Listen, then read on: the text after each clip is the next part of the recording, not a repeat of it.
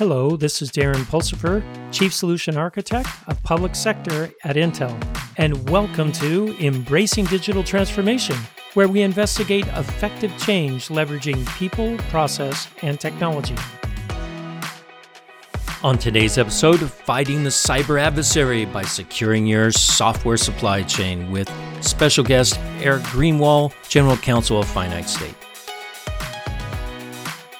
Eric, welcome to the show. Thanks so much for having me. Eric Greenwald is General Counsel to Finite State, and we just talked a couple of weeks ago for the first time.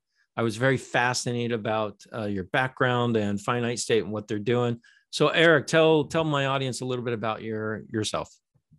Well, for the last 7 years or so, I've been working in the private sector as a lawyer for cybersecurity companies, focusing on security testing and identifying vulnerabilities. Right now, the work I'm doing with Finite State, Finite State is a company that focuses on embedded software, mostly in industrial IoT devices, but also, medical devices, automobiles, consumer electronics, trying to help identify vulnerabilities that exist in the firmware, most often with software that's been brought into the code through third parties that may already have existing vulnerabilities that people didn't even know existed when they folded it into their device. But prior to that, I was working in government, focusing on cybersecurity and national security.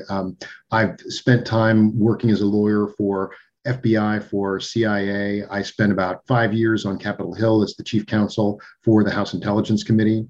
And then after that, I actually went back into the executive branch.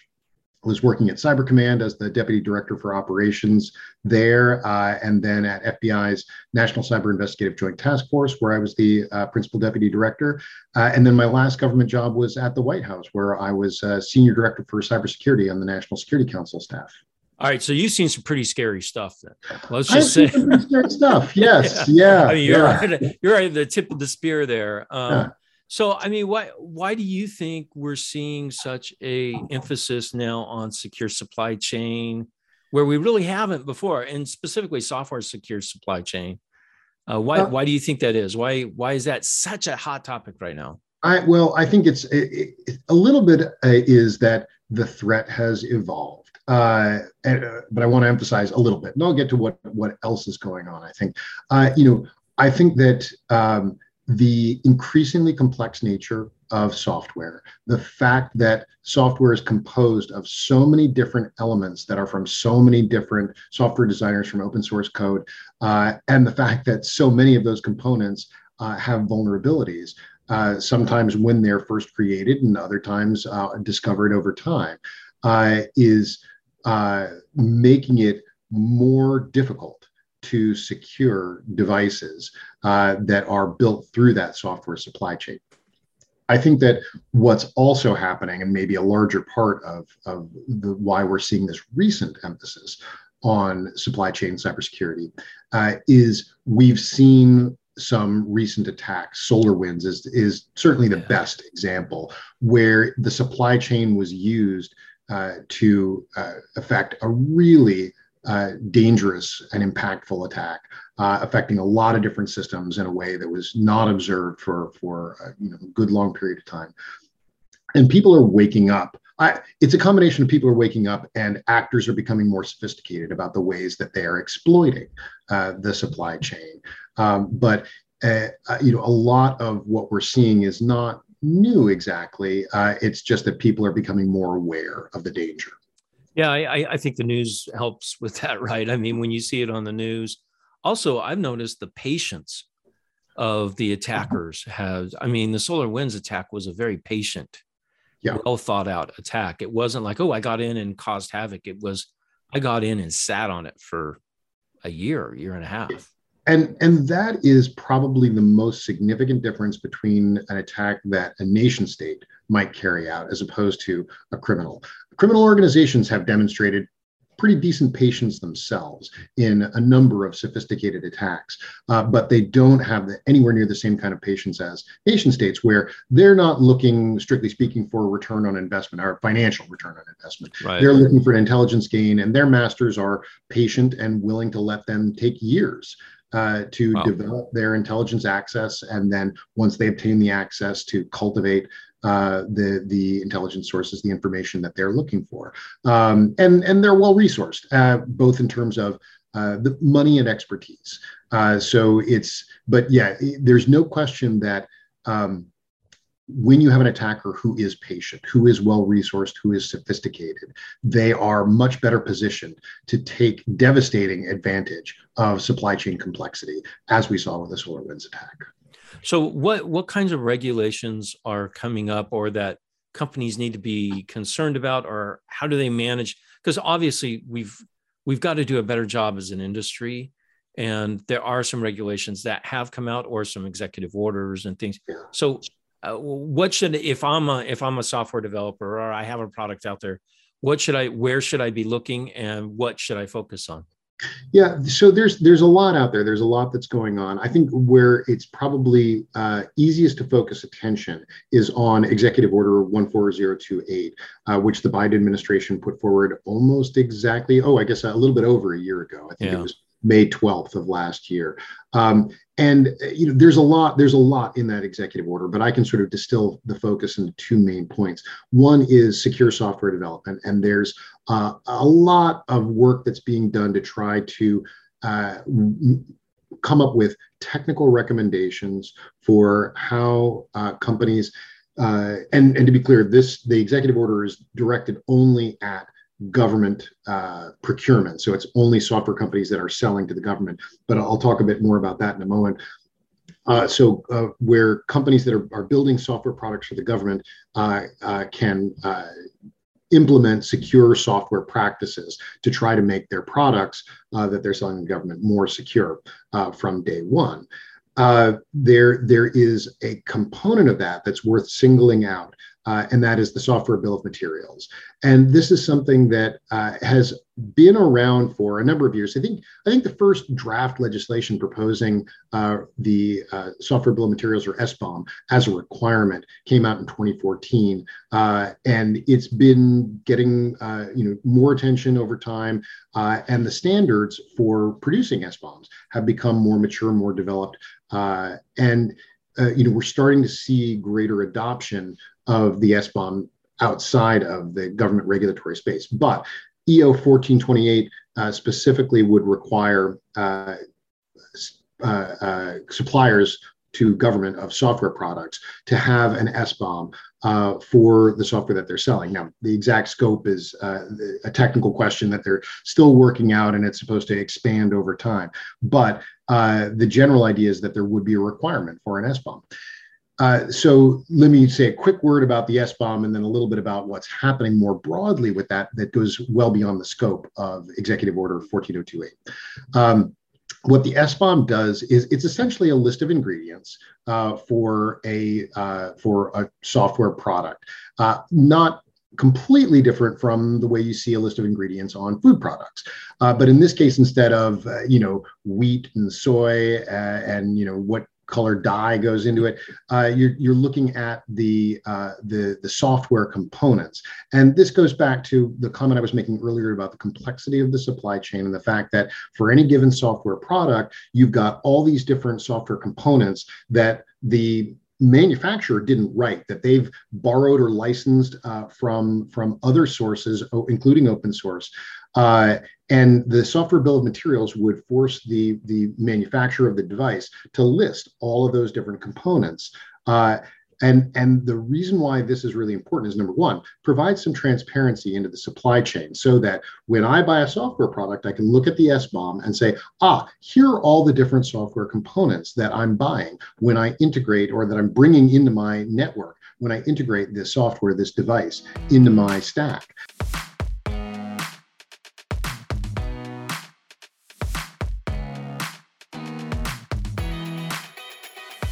Now, wait just a second there. Why is that important?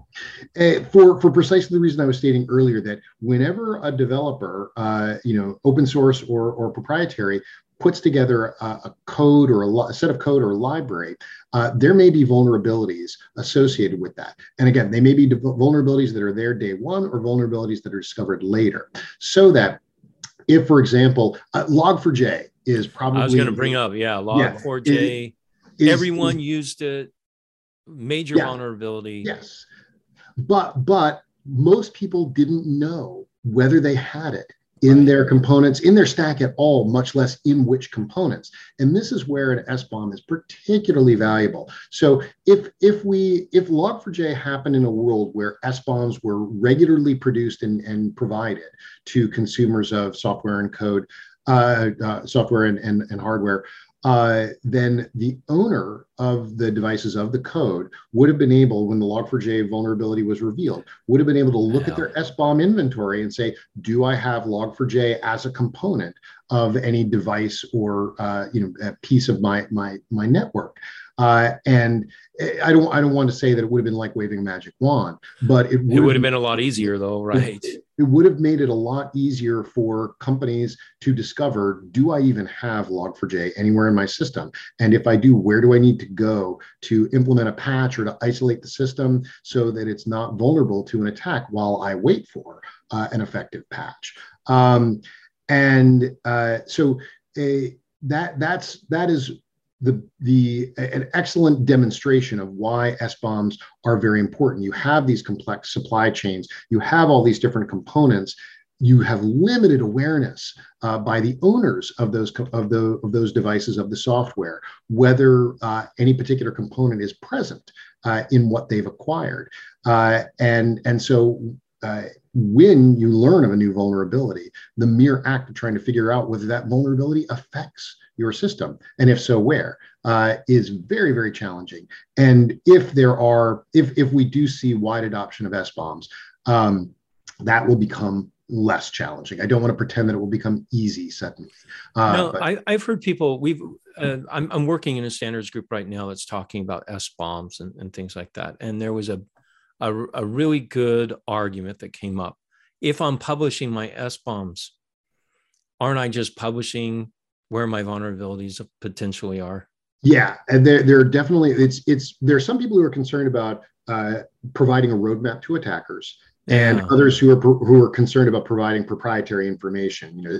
That the SBOM contains secret sauce that they don't want to reveal. I think for the most part, the SBOM is at a level of detail where it's not really going to provide that kind of proprietary information. But I think that's a debate and discussion that needs to be had among a lot of different stakeholders to figure out, okay, what is this a genuine concern? How can we mitigate it? The roadmap for attackers, I'm a little bit more clear on. And is there a concern that attackers may know is present in software and code that is used in automobiles, but they might not know, okay, which cars have this? And if they go to an SBOM library, they might be able to say, oh, it's in Audis, it's in VWs, it's in Fords, and focus their attack more narrowly. I think that's a legitimate concern. But what the Commerce Department and DHS have been saying is that there's much greater benefit to defenders in having that transparency than there is advantage given to attackers by having the roadmap that an SBOM would provide. Yeah, I agree with you there too.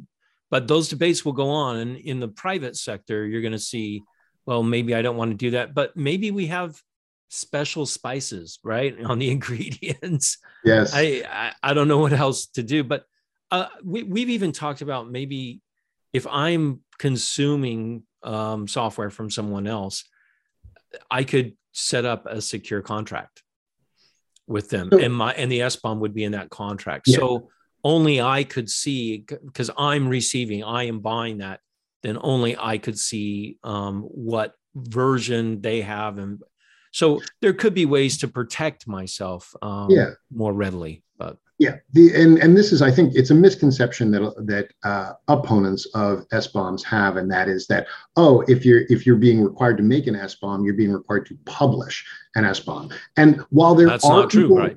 There are people who advocate having publicly available libraries of SBOMs. That is not where we are likely to end up. I would say we're not going to end up there. And yes, it is the makers of devices are going to be able to exert some control over who is able to access their SBOM. Now, the reality is, once you create an SBOM and you disseminate it to some people, whether it's the people who own your devices or who are looking to buy your devices, you start to lose your ability to exert total control, and so there's a greater risk that will make it out, into the hands of malicious actors. Well, I was actually thinking about that, and we've got technology to create non-fungible contracts, so they can't be copied, and that would be a really interesting way to go. Yeah. Right. I mean, no one's going to sit there and read these SBOMs. We already know that, right? Yeah. They're going to be machine read. They're going to be checked against vulnerability scans and things like that. So it's absolutely true. There are ways to try to reduce the risk that SBOMs will fall into the wrong hands. But there's another important point to be aware of, and that is the SBOM, for any software or device that is available in the marketplace, the SBOM is information that anybody who has the time and the tools to unpack and reverse engineer that device, that code, is capable of producing. It would take them some time. It would take them some effort. And certainly if they have thousands of SBOMs in front of them and they want to just go find, okay, which one has this particular piece of software with this vulnerability, that's easier for them. But for any individual device or set of code, it is possible for an attacker to take that, do the reverse engineering, and generate the exact same information that would otherwise be available in an SBOM. Yeah, no, I hear you. So yeah, it's an interesting argument.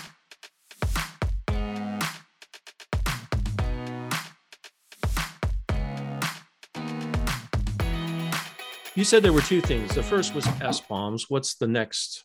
Oh, so the first one was secure software development, and the second, which is sort of a subcomponent, is SBOM. But I did mention that I was going to talk about how SBOMs are becoming a force to be reckoned with, even outside of the scope of the executive order, because, as I said, the executive order is limited to in its application to government procurement of software. But as I also mentioned, the SBOM concept is something that's been in existence and development for a number of years, and there are a number of companies that already use it. What you're starting to see is a greater awareness of the existence of SBOM and the utility of having an SBOM in providing transparency into supply chain security considerations. And so we're starting to see wider adoption of SBOM as a requirement in the procurement process, in the private sector procurement process. Show me an SBOM. I want to see the SBOM before I buy this product. Or I want to be able to have an SBOM once I've purchased this product. So I think that you're starting to see private companies, adopt and expand the concept of the SBOM in ways that are completely independent of what's happening in the government. Now, I think that as you start to see the government adopt lean more in the direction of requiring SBOMs, that's only going to accelerate the adoption of SBOM among private sector parties. And it's worth noting that there's now 3 different pieces of legislation on Capitol Hill draft that would require medical device manufacturers to produce SBOMs, as part of the FDA approval process. It's draft legislation. No idea whether it's actually going to make it into law. But the fact that you're starting to see, including, I mentioned 3 pieces, 2 of them, one is a House and companion Senate bills, both of which are bipartisan draft bills. So the fact that you are seeing bipartisan, bicameral legislation that would, if adopted, require medical device manufacturers to provide SBOMs for their devices is a clear indication of the direction in which we're going. How fast we get there, or go in that direction, a separate question. But and whether the private sector just pushes itself there first, before Congress passes a law. Well, that would be best, right? I mean, it's best if the industry does it, right, instead of Congress. And granted, Congress is trying their best, but they really don't understand the complexity of the situation. That's right. It's also worth noting that part of the reason why we're seeing those bills on Capitol Hill is because the FDA itself has issued some recommendations for for medical device manufacturers, suggesting that they incorporate SBOMs as part of their part of the review process for medical device approval.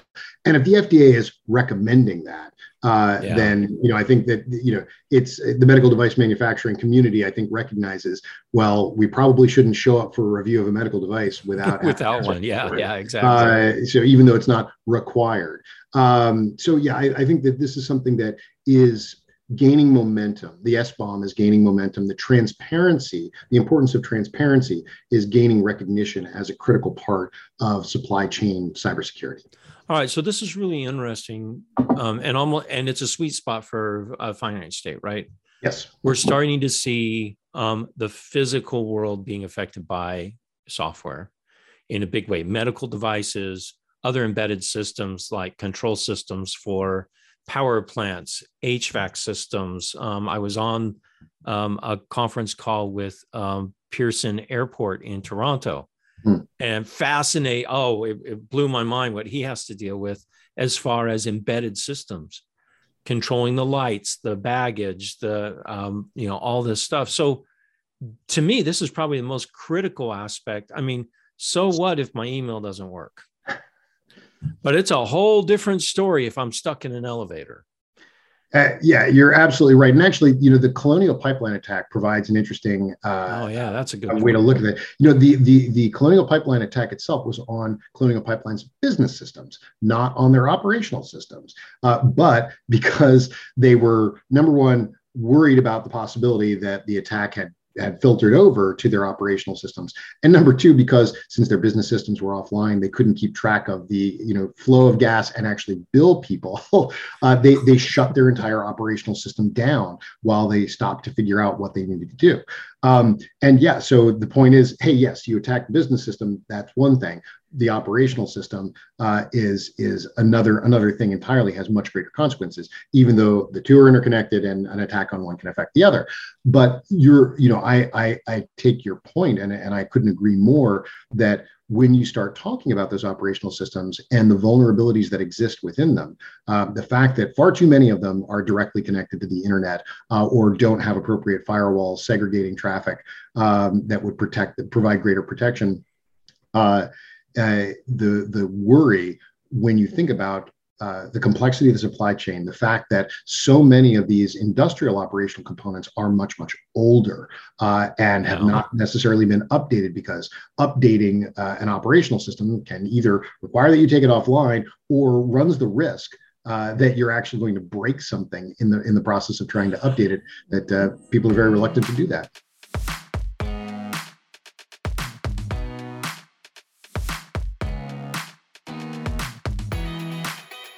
A lot of the OT systems, the operational technology systems, right? They don't want to connect to the internet because, hey, that's how hackers get in. So this is almost a double-edged sword. I've got very old software that might have vulnerabilities in it that could trigger based off of time. I mean, you don't only have to be connected. Right. They could have put something in there that, hey, on this day, on this time, this piece of software implodes and brings everything down. You don't even have to be connected to the internet for that attack to happen. Right. So there's this quandary, right, for a lot of OT professionals. What do? I don't want to connect it to the internet to get auto updates, because that's scarier than crazy. Yeah. So what do you do? I mean, give me some help. I need help. Help me. Well, I think probably what is the best thing to do is to try to gain that transparency into the components that are in your stack, to scan the system, scan the devices that are part of your OT network, and do some reverse engineering, decompiling that gives you the ability to understand what components you've got in there, essentially creating your own SBOM, and then being able to assess for those various components, are there vulnerabilities that need to be addressed that have not been addressed? And are there, for example, hard coded credentials in the system? It's startling how frequently it happens that you have a developer of a software product is setting up some very nice and tidy encryption to protect the system, but then leaves in the code hard-coded credentials that enable anybody who can decompile code. I'm a programmer. I do that all the time. I need a backdoor. I need a backdoor in there to fix things, right? Because they're always calling me and saying, "Hey, can you, get into the system and fix it, please?" And so you leave that open. I mean, this is a common problem. It's not malicious per se, but So this is the primary area of work for Finite State. Is looking at these systems, looking at the devices, doing an analysis. We have a platform that automates the analysis of the code, embedded code, and provides a readout of the vulnerabilities that are present in the system, and also does a complicated job of trying to identify the highest priority vulnerabilities, because you can have an analysis of a device come back with thousands of vulnerabilities, but there are ways to group them, there are ways to rank them according to risk, according to impact, according to how easy it is to knock out a whole category of vulnerabilities with a single fix, and to help the security folks, security teams make their job a lot easier as they try to address the vulnerabilities that they discover in the systems. Okay, so having an SBOM like that by itself is not good enough, is what I just heard. I need to tie it into a risk management system, because as you said, I can imagine the vulnerabilities they find, right? It's going to find tons of vulnerabilities. So we got to figure that out, right? So that's where risk mitigation and saying, hey, what's the risk of this happening, the impact, all those aspects of a normal risk management system have a big role in this as well. That's right. Yeah, as cybersecurity services have improved, we've developed an acute signal to noise ratio problem, because when you pick up any system and look at the vulnerabilities, you can find so many different ways that an attacker can exploit it, and figuring out which ones are actually the highest priority is a complicated process, and so that's something that in addition to trying to divine what vulnerabilities are present, Finite State is also working to try to help those security teams prioritize, do their risk assessment, and prioritize the actions that they need to take first with respect to protecting their systems. Eric, this has been very informative today. A little bit scary. I'm not going to say that it wasn't.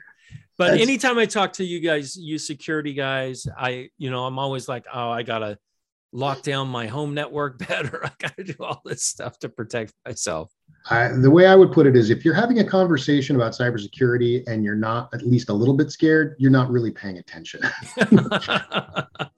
I love it. Hey, Eric, thanks for coming on the show today. You bet. Thank you so much for having me. It's been great.